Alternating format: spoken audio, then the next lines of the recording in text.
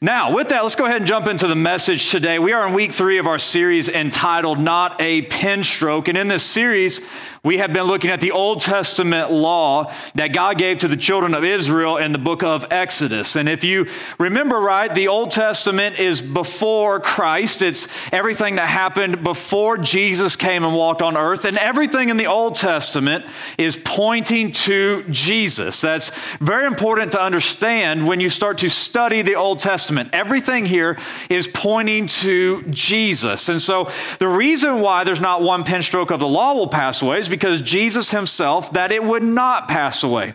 We are benefited, we are enriched when we study the Old Testament law because we see who Jesus is and we see how to relate to him. We get a better visual and a better understanding of the work of Christ through worship. We get a better understanding of the work of Christ through our lifestyle and sanctification. When we look at the Old Testament law because we see the standard that God was laying out for us. Now, for context of what we're about to read, just as a refresher, in the passage, God is speaking to Moses. He has already laid out the 10 Commandments as we looked at a couple weeks ago. And the fundamental understanding of the 10 Commandments is that we are to love God and love people.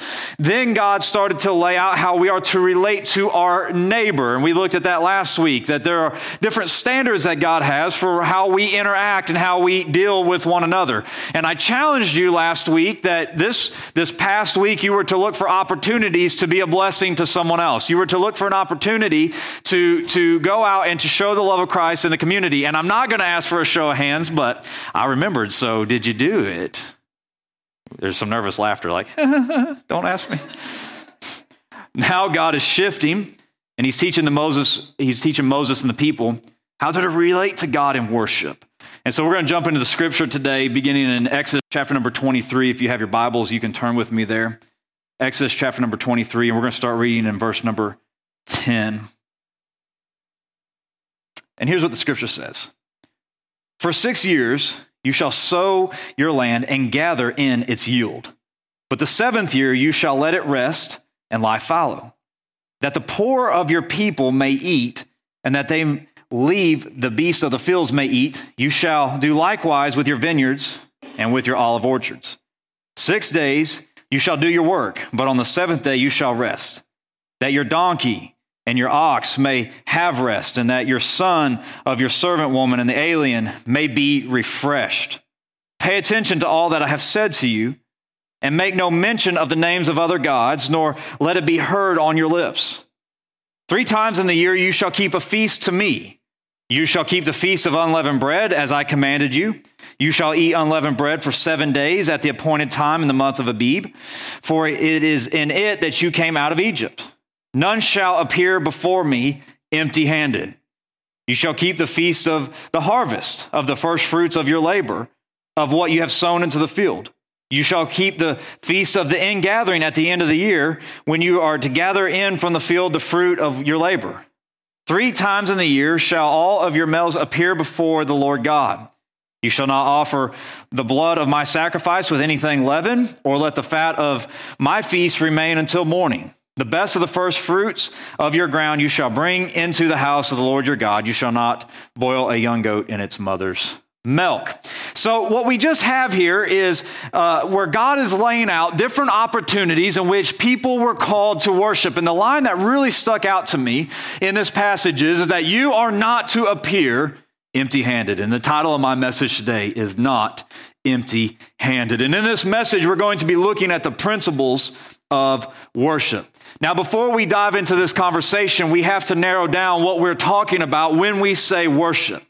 When we throw out the word worship, a lot of different images and ideas can come to our mind. In the pagan world, if we were to say worship, we would think about a group of people bringing an offering to a temple or a sacrifice to the temple. I got the opportunity to go on a mission trip. I've told you this before, and we landed in Malaysia for a few days. And as you walk down the road, almost every corner, there were these little booths to the different gods that they worshiped. And every morning, people would come out to those booths and they would leave different fruits and vegetables as an offering to the gods. And they did that so they could garner favor from the gods, so the gods would look well upon them. And that's what they would call their worship. If you were in a Muslim country, they bow down 5 times a day. Again, when I was in Malaysia, there was a large Muslim population there, and in every room that you went into, if you looked up on the ceiling, you would see a little round gold emblem with an arrow on it, and that arrow was pointing towards Mecca, so that if you were in that room when the call to prayer was given, you would know what direction to bow and to start to pray towards Mecca. They would call that worship. However, probably the biggest difference in worship perhaps is in the Christian church.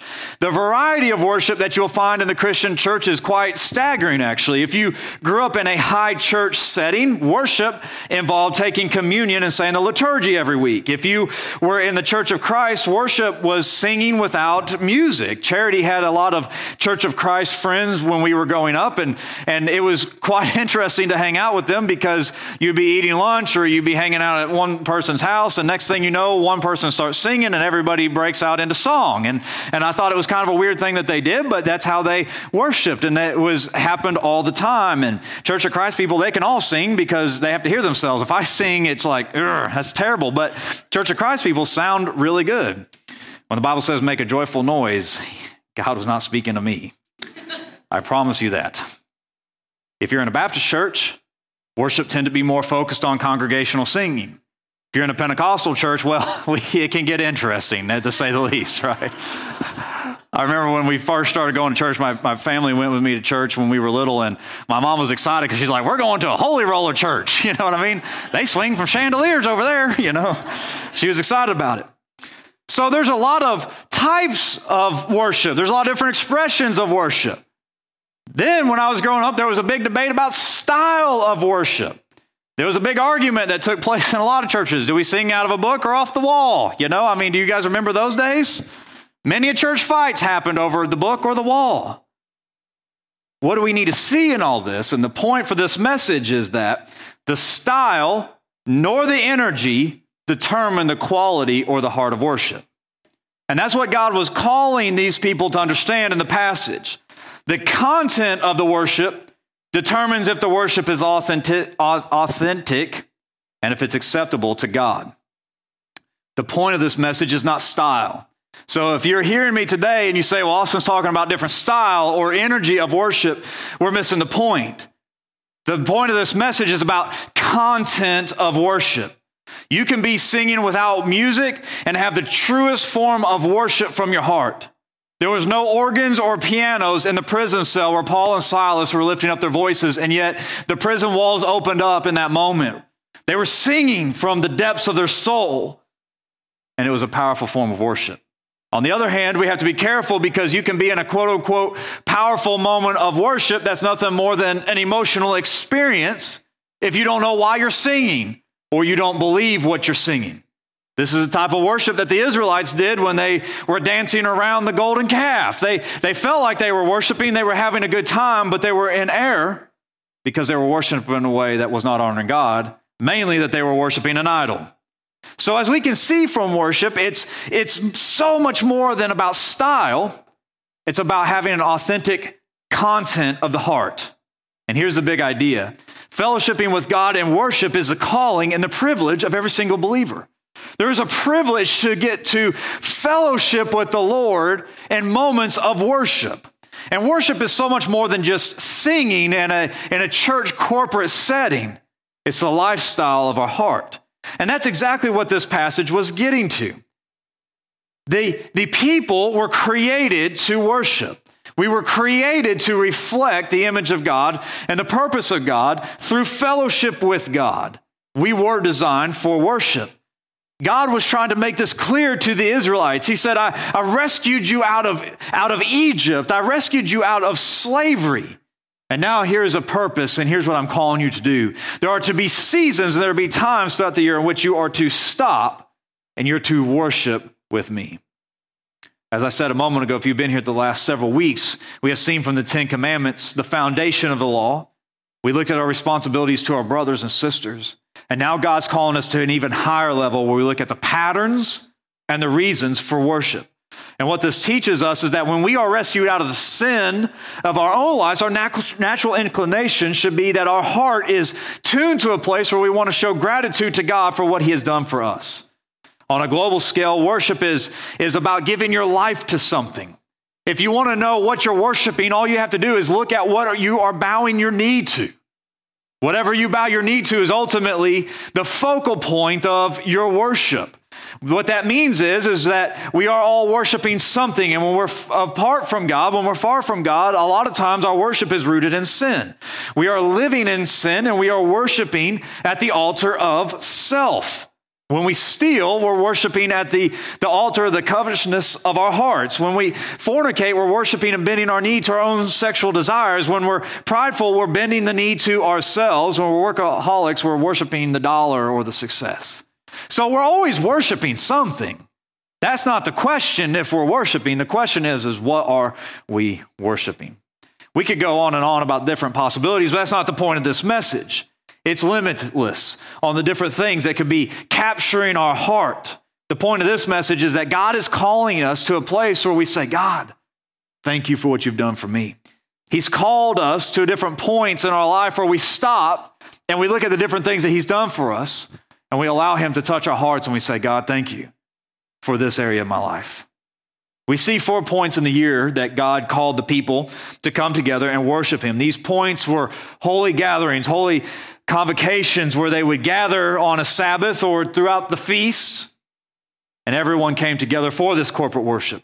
The question for us this morning is, why should we study the feast if we no longer observe them?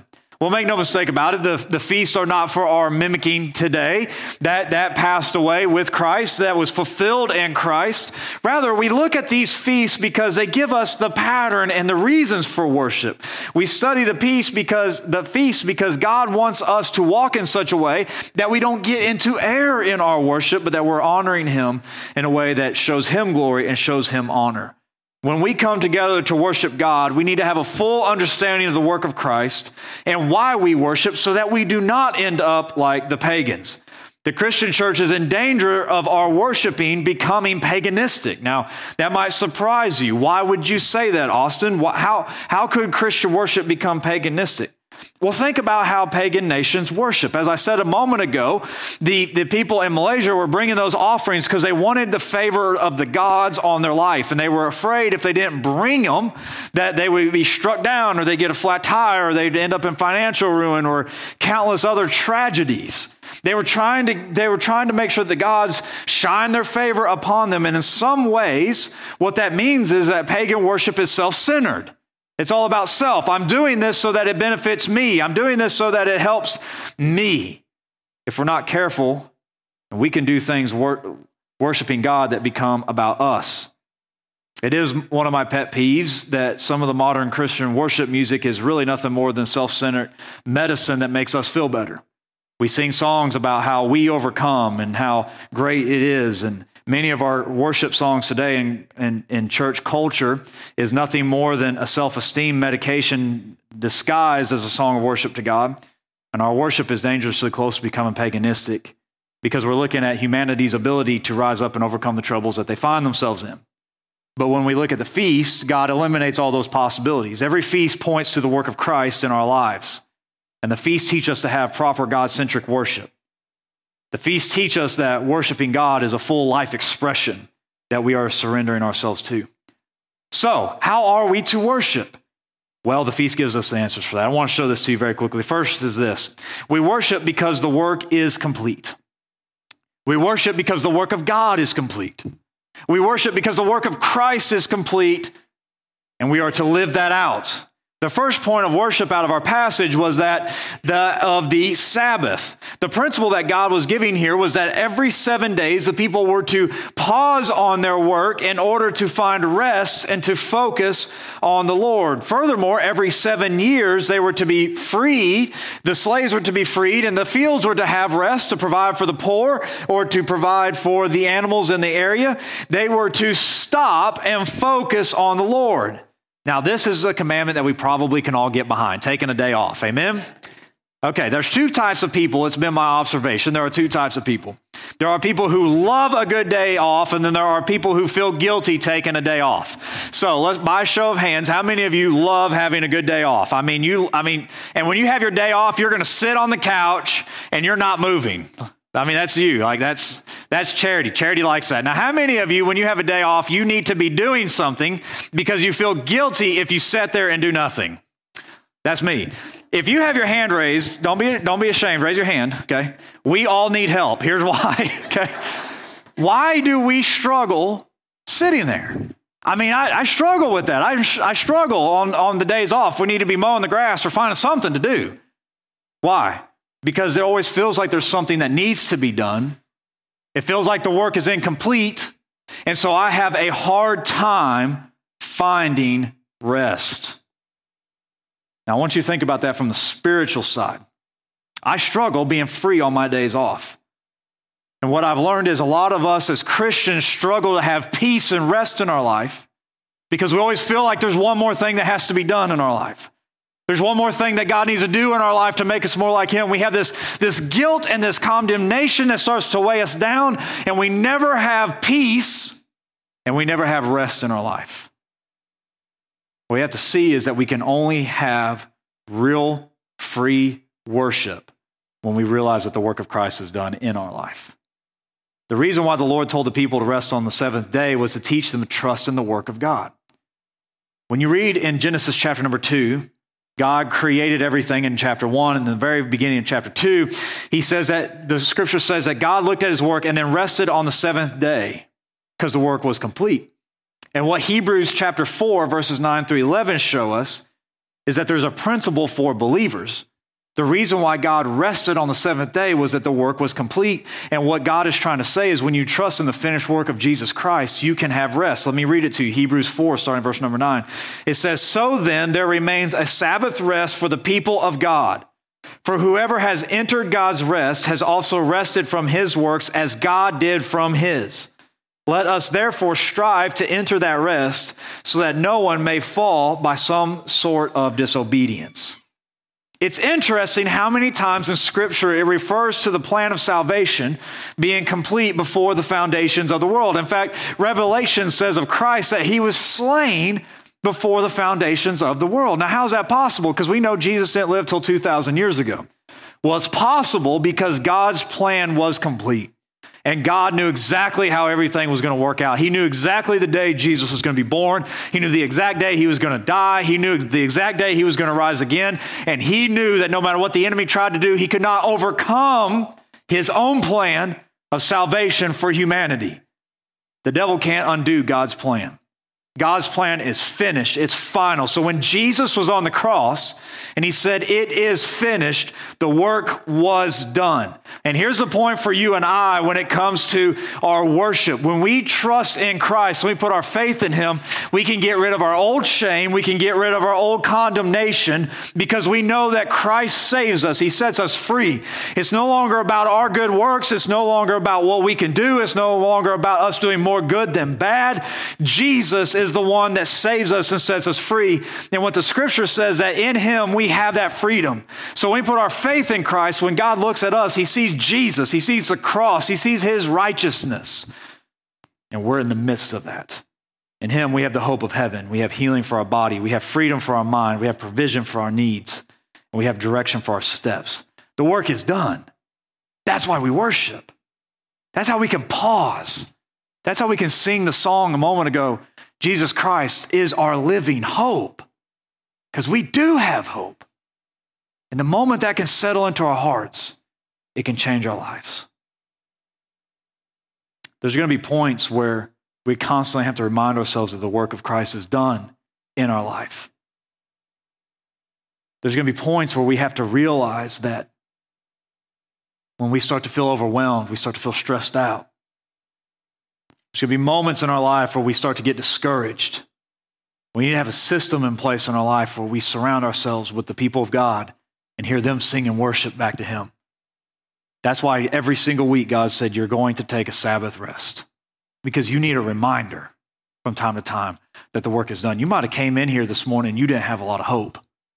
My prayer is that you heard others singing Jesus Christ is our living hope, that your faith was inspired, that your faith went up a level and a notch. Because I promise you there are people in this room that are singing Jesus, you're our living hope, that have gone through terrible things where hope was very thin in their circumstance. But they're singing boldly today because they saw God be faithful. And I want you to know that he can be faithful to you as well. That's why we sing, because the work is finished. And when you understand the work is finished, then you can have refreshing. Second, we worship because God has provided salvation. So every week, the people were to pause for a Sabbath day for corporate worship. And then God says, there's 3 times throughout the year, there was actually a few more, but there was 3 major feasts throughout the year in which I want you to come together and you're going to bring a corporate worship to me. And these different feasts were teaching the people different things. And the first feast that we're going to look at was the Feast of Unleavened Bread, or of the Passover. This feast celebrated the salvation of the people from slavery in Egypt.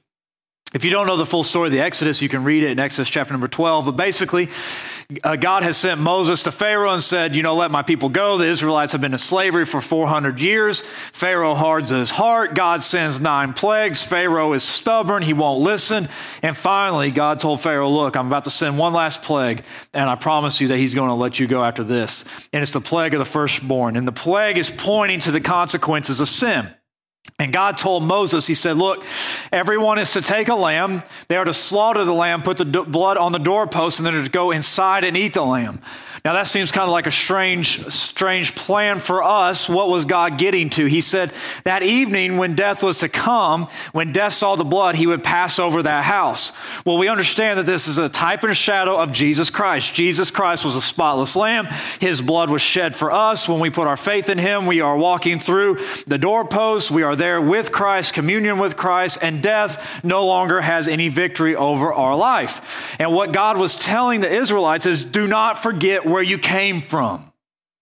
How many of you've had lived a life where if you were to go back, you say, man, if I had 1 or 2 things change, I could have been in a really bad spot. But God's grace saved me from ending up in a place that was just terrible to be in. We've been saved from some things. And what God was calling them to do is, you need to remember the most important reason why we worship is not because of what God needs to do in our season right now, but what he did for us 2,000 years ago at a cross. Every year, the Israelites were to remember where they came from and that God provided them salvation. And that's the principle for us. We worship because the Lamb provided us salvation by shedding his blood on a cross. Some people sometimes tell themselves, I have no reason to worship. Well, there's always a reason to worship when you believe in the saving faith of Jesus Christ. That raises an interesting question. When was the last time you stopped and you remembered what God rescued you from? Reflecting on life can be really fun sometimes, and it can also be scary. I kind of miss where we used to have the old photo books that we set on, the coffee table that you'd look through. You remember those? I saw Patty share their wedding. It looked like Ronnie came straight out of Saturday Night Fever with his white suit on at their wedding. I guarantee you that sucker was dancing at a disco at some point. He's not in here. It can be scary to look at some of those old pictures. You're like, man, I hope this never comes back. But when you look, they are coming back too, by the way. I saw those.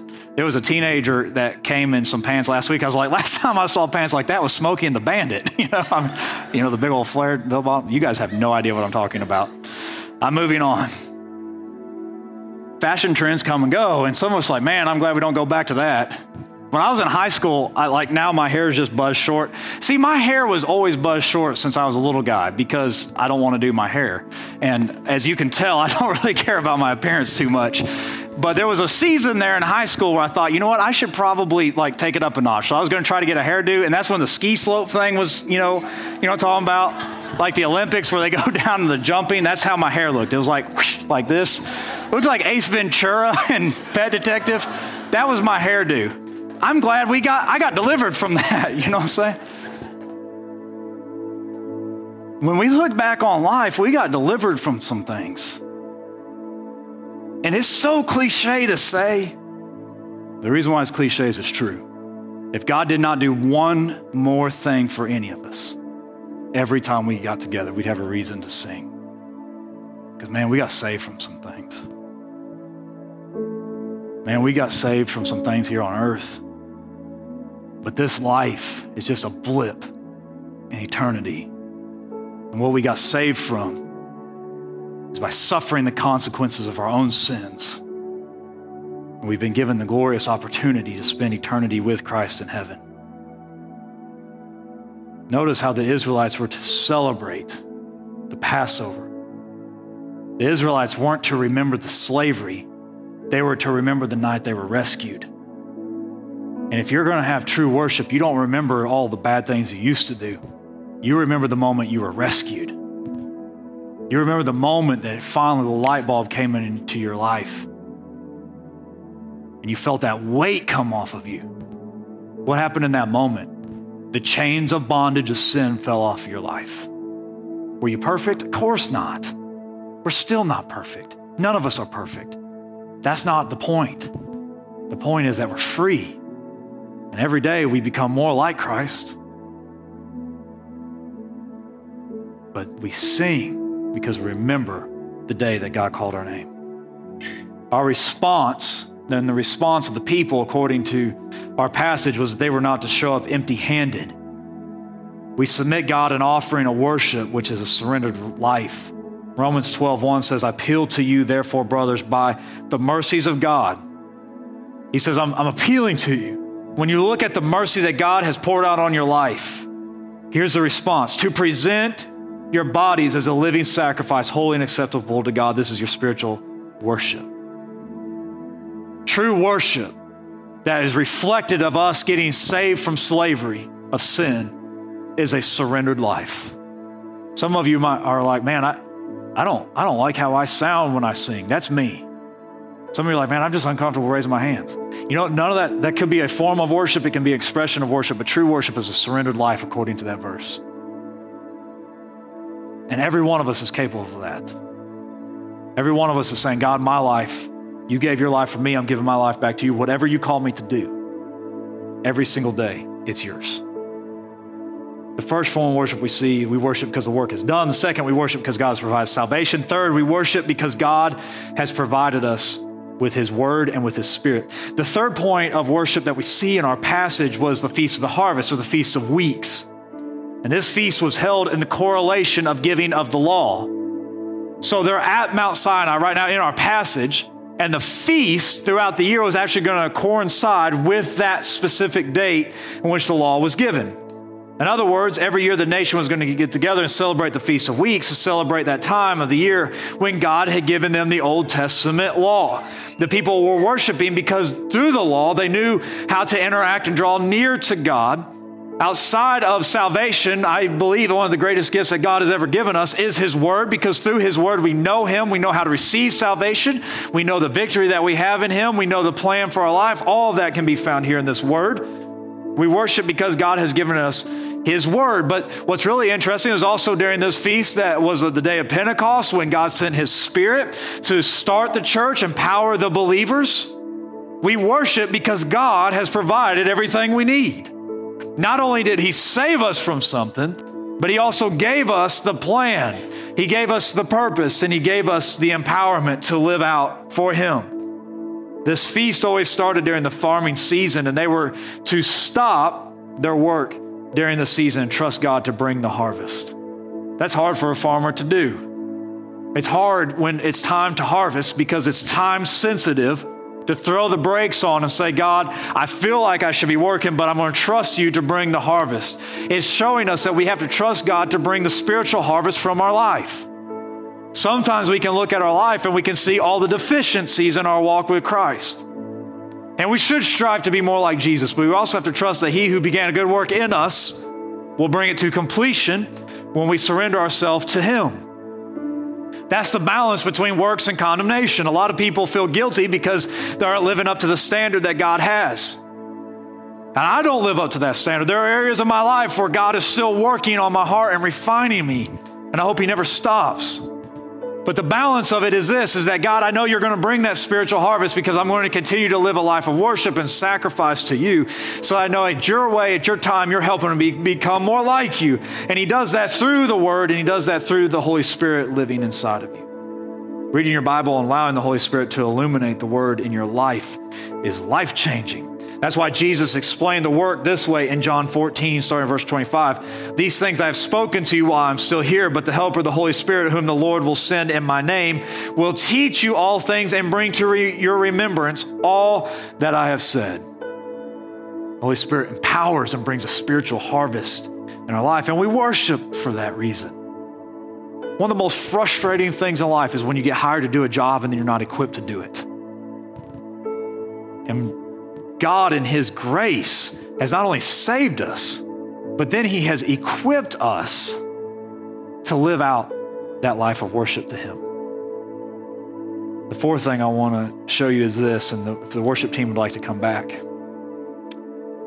We worship because we have provision of His presence. The last feast referenced in our passage is the Feast of Booths, or the Feast of Ingathering. It was the end of the year harvest. It was associated with the provision of the Lord in the wilderness. This feast in the context was about the Israelites escaping out of slavery. They escaped out of slavery, and then they were traveling through the wilderness. And they were, of course, nomadic. And so they lived in booths or in tents. What the Lord was calling them to remember was the joy, the experience of them traveling towards the promised land. They were in the middle. They were living in the tent. But there was a joy and excitement because they knew that they were going somewhere. They knew where they were headed. One of the funnest days of your year is when you get in the car to leave to go on vacation. You're like, this is awesome. Why? Because we're going somewhere. This is exciting. One of the worst days is when you get in the car to come home, right? You're like, this stinks. I want to stay. Spiritually speaking, we're in the car driving to our destination right now. The Israelites, when they were saved out of slavery, God was leading them to the promised land. He had no intentions of them wandering around in the desert for 40 years. That was because of their own sin. He was taking them somewhere. And so when God's speaking to them, He's telling them, you need to remember this time where I was taking you somewhere, because it ultimately reflects where you're eternally going. Listen, right now, we're going through the journey of life, and that can be hard from time to time. From time to time, we're going to have disappointment. From time to time, we're going to have setback. From time to time, people are going to hurt us and they're going to wound us. From time to time, we're going to be in need. And from time to time, we're going to have just rough times financially. We're going to have rough times physically with our health. There are all these different things that life is going to throw at us. And it can feel like our provision's lacking, like we're living in a tent while everyone else is living in a mansion. But the point of this feast was to point them to heaven. And right now, it might feel like all you have is a tent while everyone else has a mansion. But you're going somewhere. There is a promised land that God has for you. And that promised land is on the other side in eternity in heaven. That promised land is where God looks at you and He wipes every tear from your eye, and there is no more pain, and there's no more death, and there's no more mourning. For those things have passed away. And what you see through all this different aspects of worship that God was calling the people to do, you see that He had everything taken care of. They worship for what He did in the past. They worship because God saved them from slavery. They remember the day of their deliverance. They worship because right here and right now, God has provided everything we need through His Word and through His Spirit. And we worship because we're going someplace. Do you see how all these feasts tie together? How all these feasts remind us of why we should pause every week and worship? It's because God has worked everything out in your life from beginning to the end when you trust in Him.